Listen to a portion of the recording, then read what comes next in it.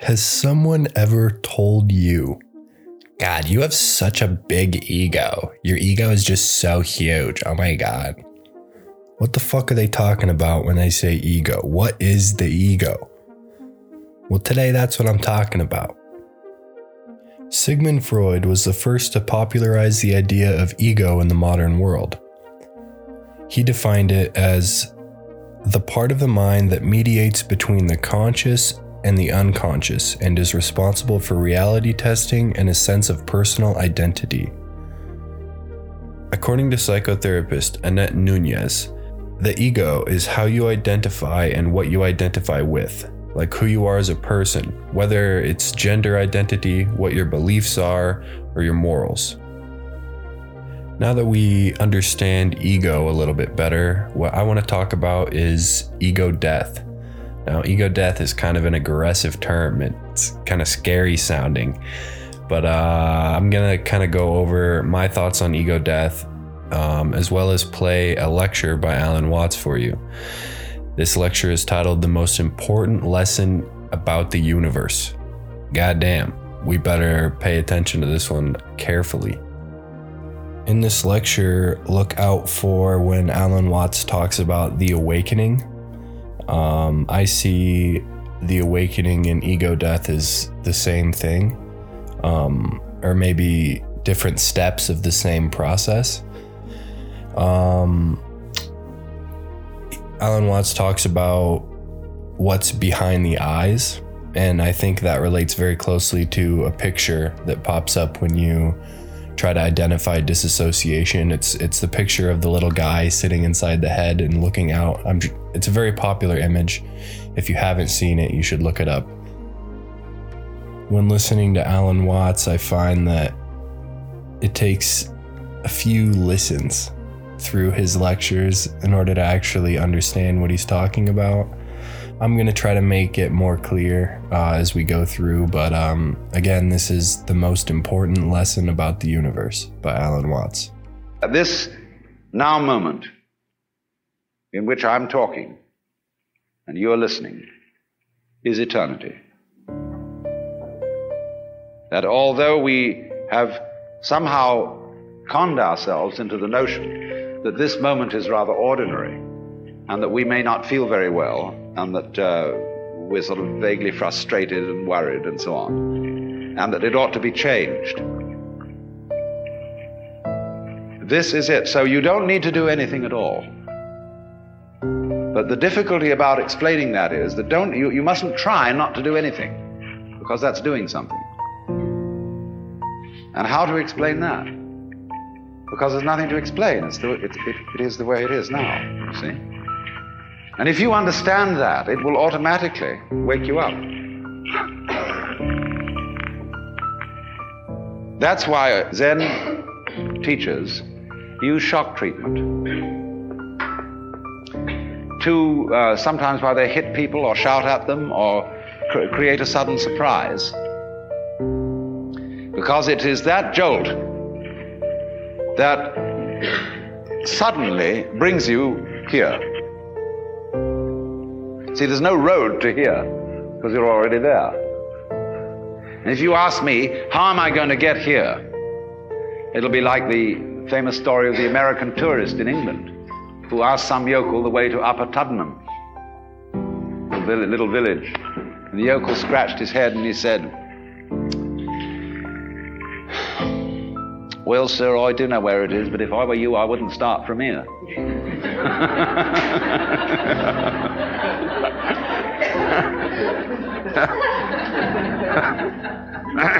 So you see, when you ask, how do I attain the knowledge of God? How do I attain nirvana, liberation?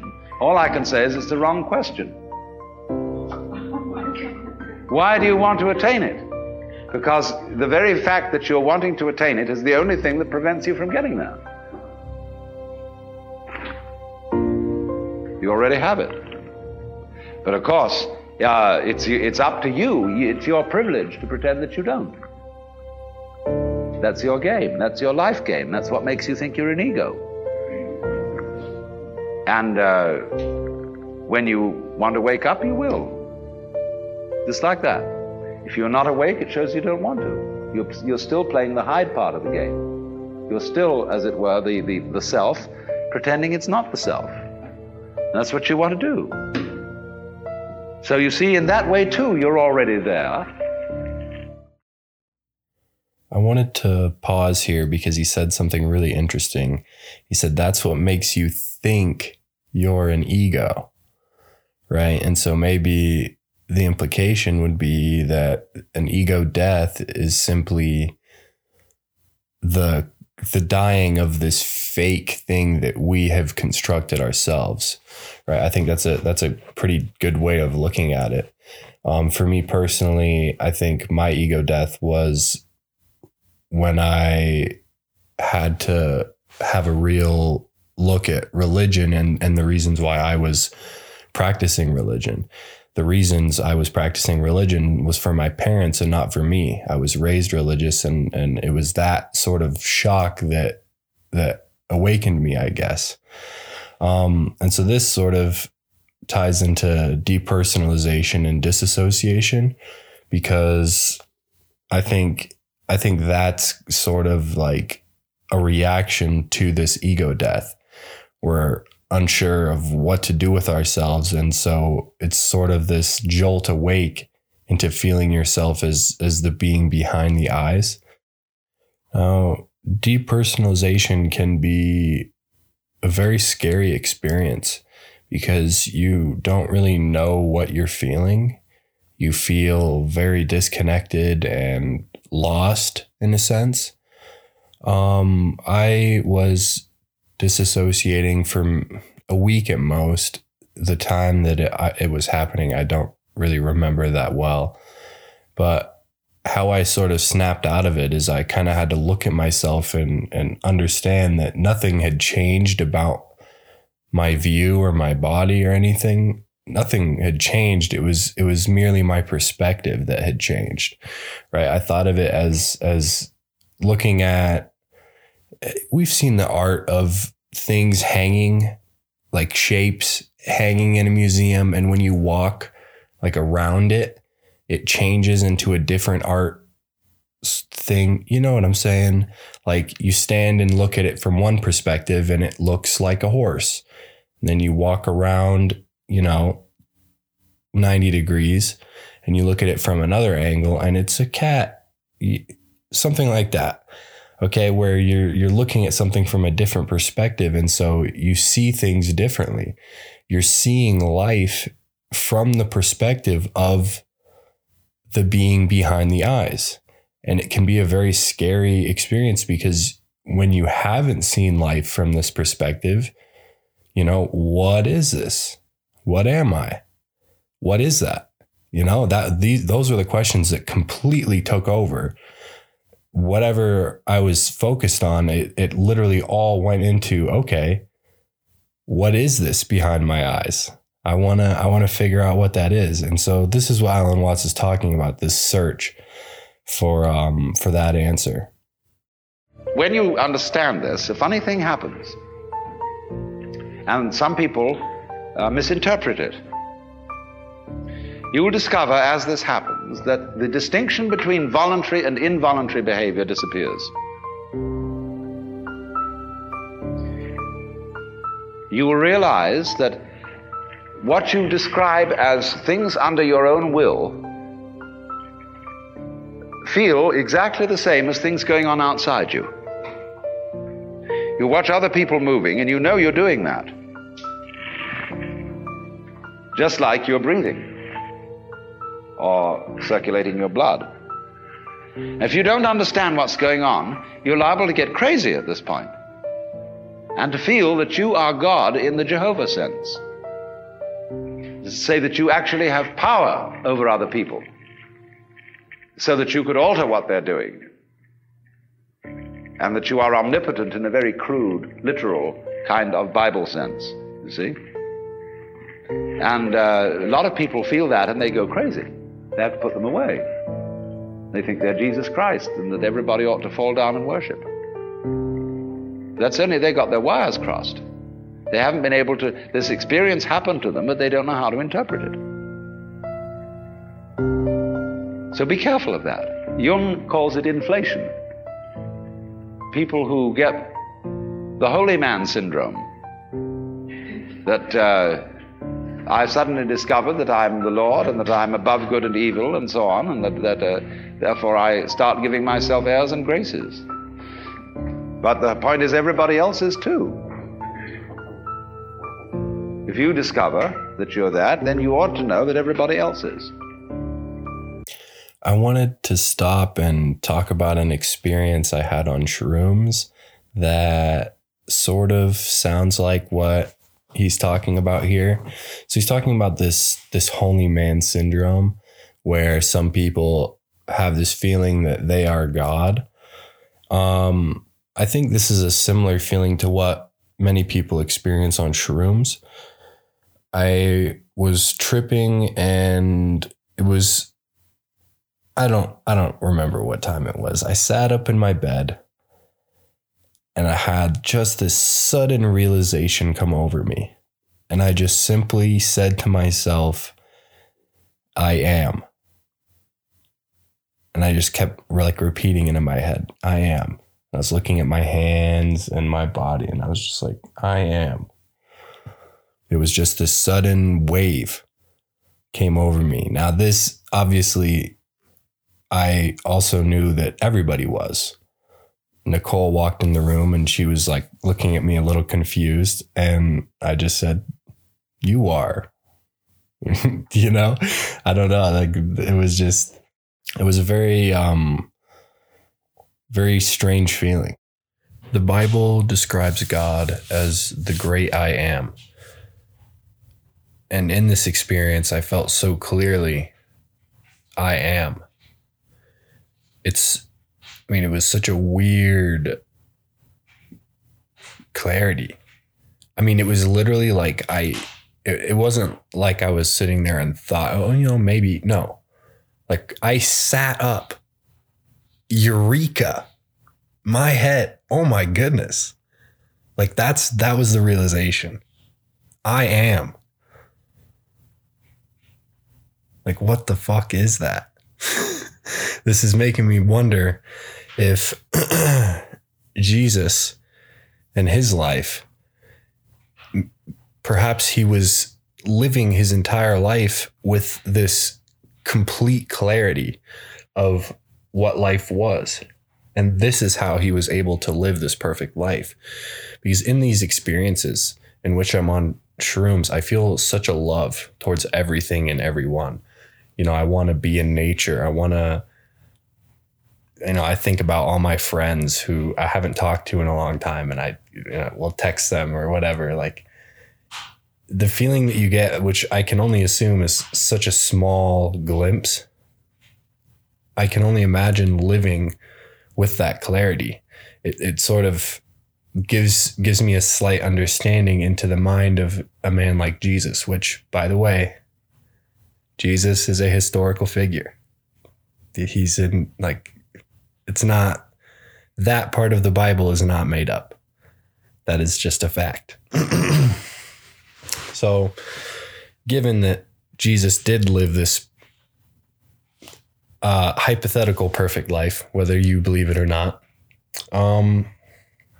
you have to wonder his mindset. And so I think these experiences help give a glimpse into that. So I find that interesting, the connection to the holy man syndrome, in which you think that you are God. That's not quite what I felt my experience was, but I just thought a little similar. Well, for example, let's see how in other ways you might realize this. Most people think when they open their eyes and look around that what they are seeing is outside. It seems, doesn't it, that you are behind your eyes, and that behind the eyes there is a blank. You can't see at all. Turn around and you see something else in front of you. But behind the eyes there seems to be something that has no color. It isn't dark, it isn't light, it's just, it's there from a tactile standpoint. You can feel it with your fingers, although you don't get inside it. But what is that behind your eyes, you see? Well, actually, when you look out there and see all these people and things sitting around, that's how it feels inside your head. The color of this room is back here in the nervous system, where the optical nerves are at the back of the head. It's in there. It's what you're experiencing. What you see out here is a neurological experience. Now, if that hits you, and you feel sensuously that that's so, you may think that then therefore, the external world is all inside my skull. But you've got to correct that with the thought that your skull is also in the external world. So you suddenly begin to feel, well, wow, what a kind of a situation is this? It's inside me, and I'm inside it, and it's inside me, and I'm inside it. But that's the way it is. This is what you could call transaction, rather than interaction, between the individual and the world. Just like, for example, in buying and selling, there cannot be an act of buying unless there's simultaneously an act of selling, and vice versa. So the relationship between the organism and the environment is transactional. The environment grows the organism, and in turn, the organism creates the environment. The organism turns the sun into light, but it requires there to be an environment containing a sun for there to be an organism at all. And the answer to it is simply, they're all one process. And it isn't that organisms by chance came into this world. Put it rather that this world is the sort of environment which grows organisms. It was that way from the beginning. Just in the same way, the organisms may in time have arrived in the scene or out of the scene later than the beginning of the scene. But from the moment it went bang in the beginning, if that's the way it started, organisms like us sitting here, were involved in it. You see, look here, let's take the propagation of an electric current. I can have an electric current running through a wire that goes all the way around the earth. And here we have our power source, and here we have a switch. All right. Here's the positive pole, here's the negative pole. Now, before that switch closes, the current doesn't exactly behave like water in a pipe. There isn't current here waiting to jump the gap as soon as the switch is closed. The current doesn't even start until the switch is closed from the positive pole. It never starts unless the point of arrival is there. Now, it'll take an interval for that current to get going, and circuit, if it's going all the way around the earth. It's a long run. But the finishing point has to be closed before it will even start from the beginning. In a similar way, although in the development of any physical system, there may be billions of years between the creation of the most primitive form of energy and then the arrival of intelligent life. That billions of years is just the same thing as the trip of the current round the wire. It takes a little time. But it's already implied. It takes time for an acorn to turn into an oak. But the oak is already implied in the acorn. And so in any lump of rock floating about in space, there is implicit human intelligence. Sometime, somehow, somewhere. They all go together. So don't differentiate yourself and stand off against this and say, I am a living organism in a world made of a lot of dead junk, rocks and stuff. It all goes together. Those rocks are just as much you as your fingernails. You need rocks. What are you going to stand on? What I think, awakening really involves is a re-examination of our common sense. We've got all sorts of ideas built into us which seem unquestioned, obvious. In the last episode, we talked about Nietzsche's work, in which he described 3 phases humans go through in their development. And the first one being the camel, which is weighed down by all sorts of weights that are given to them, usually ideas given to us by whoever raises us. So what Alan Watts is talking about here, this idea of awakening, involves addressing these ideas. If we look at Nietzsche's work, it would kind of almost seem like an ego death is a necessary part of human development.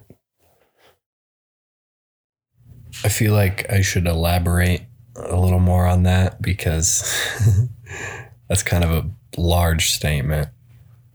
I wouldn't say necessary. I think I'm going to change that word. I'm editing this afterwards. I'm going to say possibility. See, because later on, Alan Watts goes on to mention that it's up to us if we want to stay hiding from ourselves or wake up, sneak up behind yourself. And right, this is the whole nature of hide and seek. And so it's very true that a lot of people go through life without ever having this realization.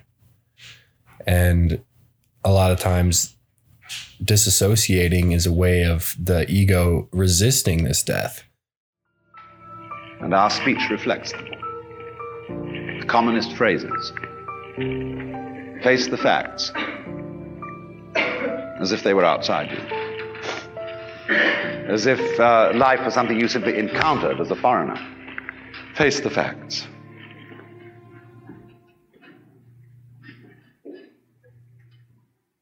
Our common sense has been rigged, you see, so that we feel strangers and aliens in this world. And this is terribly plausible. Simply because it's what we're used to. That's the only reason. But when you really start questioning this, say, is that the way I have to assume life is? I know everybody does, but does that make it true? It doesn't necessarily. It ain't necessarily so. And so then as you question this basic assumption that underlies our culture, you find you get a new kind of common sense. It becomes absolutely obvious to you that you are continuous with the universe. For example, people used to believe that the people who lived in the Antipodes would fall off. And that was scary. But then when somebody sailed around the world, and we all got used to it, and now we travel around in jet planes and everything, we have no problem about feeling that the Earth is globular. None whatever. We got used to it. So in the same way, Einstein's relativity theories, the curvature of the propagation of light, that began to bother people when Einstein started talking like that. But now we're all used to it. Well, in a few years, it will be a matter of common sense to very many people that they're one with the universe. It'll be so simple. And then maybe, if that happens, we shall be in a position to handle our technology with more sense. So, what part of me is the ego? And what part of me is not the ego, is the question. I look at myself as 2 parts. I see the body that I am in and the conscious driver of the body. However, there is another level of our mind, which is the unconscious. I'm just now starting to research this topic. Carl Jung has done extensive research on it. So I'm just now reading his book, Memories, Dreams, Reflections. I'm just now starting that book. He talks a lot about our unconscious mind and how the human's goal is to understand and connect the unconscious mind with the conscious mind. You can kind of see where this comes into play, how your unconscious reactions are different than your conscious reactions. Now, this is actually how I conquered anger, how I ended up managing my anger. I had a pretty bad anger problem early on. I had to look at my emotions from a different perspective and understand that these emotions are irrational and just my body reacting to something, and I have to make a conscious reaction, or I have to make a conscious decision on my actions. Joe Rogan just recently had Sadhguru on. Very fascinating episode. I recommend you go listen to it. He talks about being a conscious action in the world or an unconscious reaction. He also talks about being enslaved to the words that people speak to you. And if you think about it, it happens all the time. If someone were to say something to you in a language you don't understand and nod and smile and say something, whatever they say, it doesn't matter. To me, I'm like, oh, nice. They're smiling, whatever. They could be calling me the dirtiest and nastiest shit. It doesn't matter. And so we see there that the pain comes from me and not the person. The person saying the words does nothing. The pain comes from you. And so once you understand that, why would you ever enslave yourself to the words that someone else says? I've seen videos on TikTok of people like saying they smoked weed and have been disassociating for like 6 years or something like that. It's crazy for me to like think about that and try to understand that from their perspective, they have completely shifted and have not gone back in years and they probably don't even know what it feels like to be normal, right? And so this kind of makes me think, is that how I am? You know, am I just in a disassociative state? And I think that like panic is what locks people in that disassociation state. They think, oh my gosh, I'm in a different place in my head. I don't know how to move in my head. I can only move my body. How do I move this part of me? And what I already talked about this earlier. I just came to the realization that, you know, there are two parts of me and I have to spend time and energy on both. So I've started going, you know, spending more time being mindful of my higher mind, meditating and what have you. So I that would be my recommendation. If you're struggling with disassociation or depersonalization, embrace it. You know, this is you. So now we've done a whole bunch of talking and, well, what is an ego? You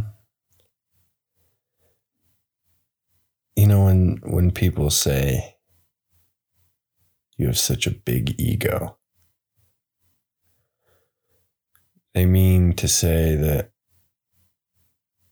you think too much of yourself and you need to be humbled. And the ego death is one of the most humbling experiences because you realize how little control you've had over your life. And now you have to kind of start over from square one and rebuild. But it ends up being a really good experience because everything you build is yours. Thank you so much for listening. If you did enjoy this episode, make sure to leave a review on Spotify and tell your friends.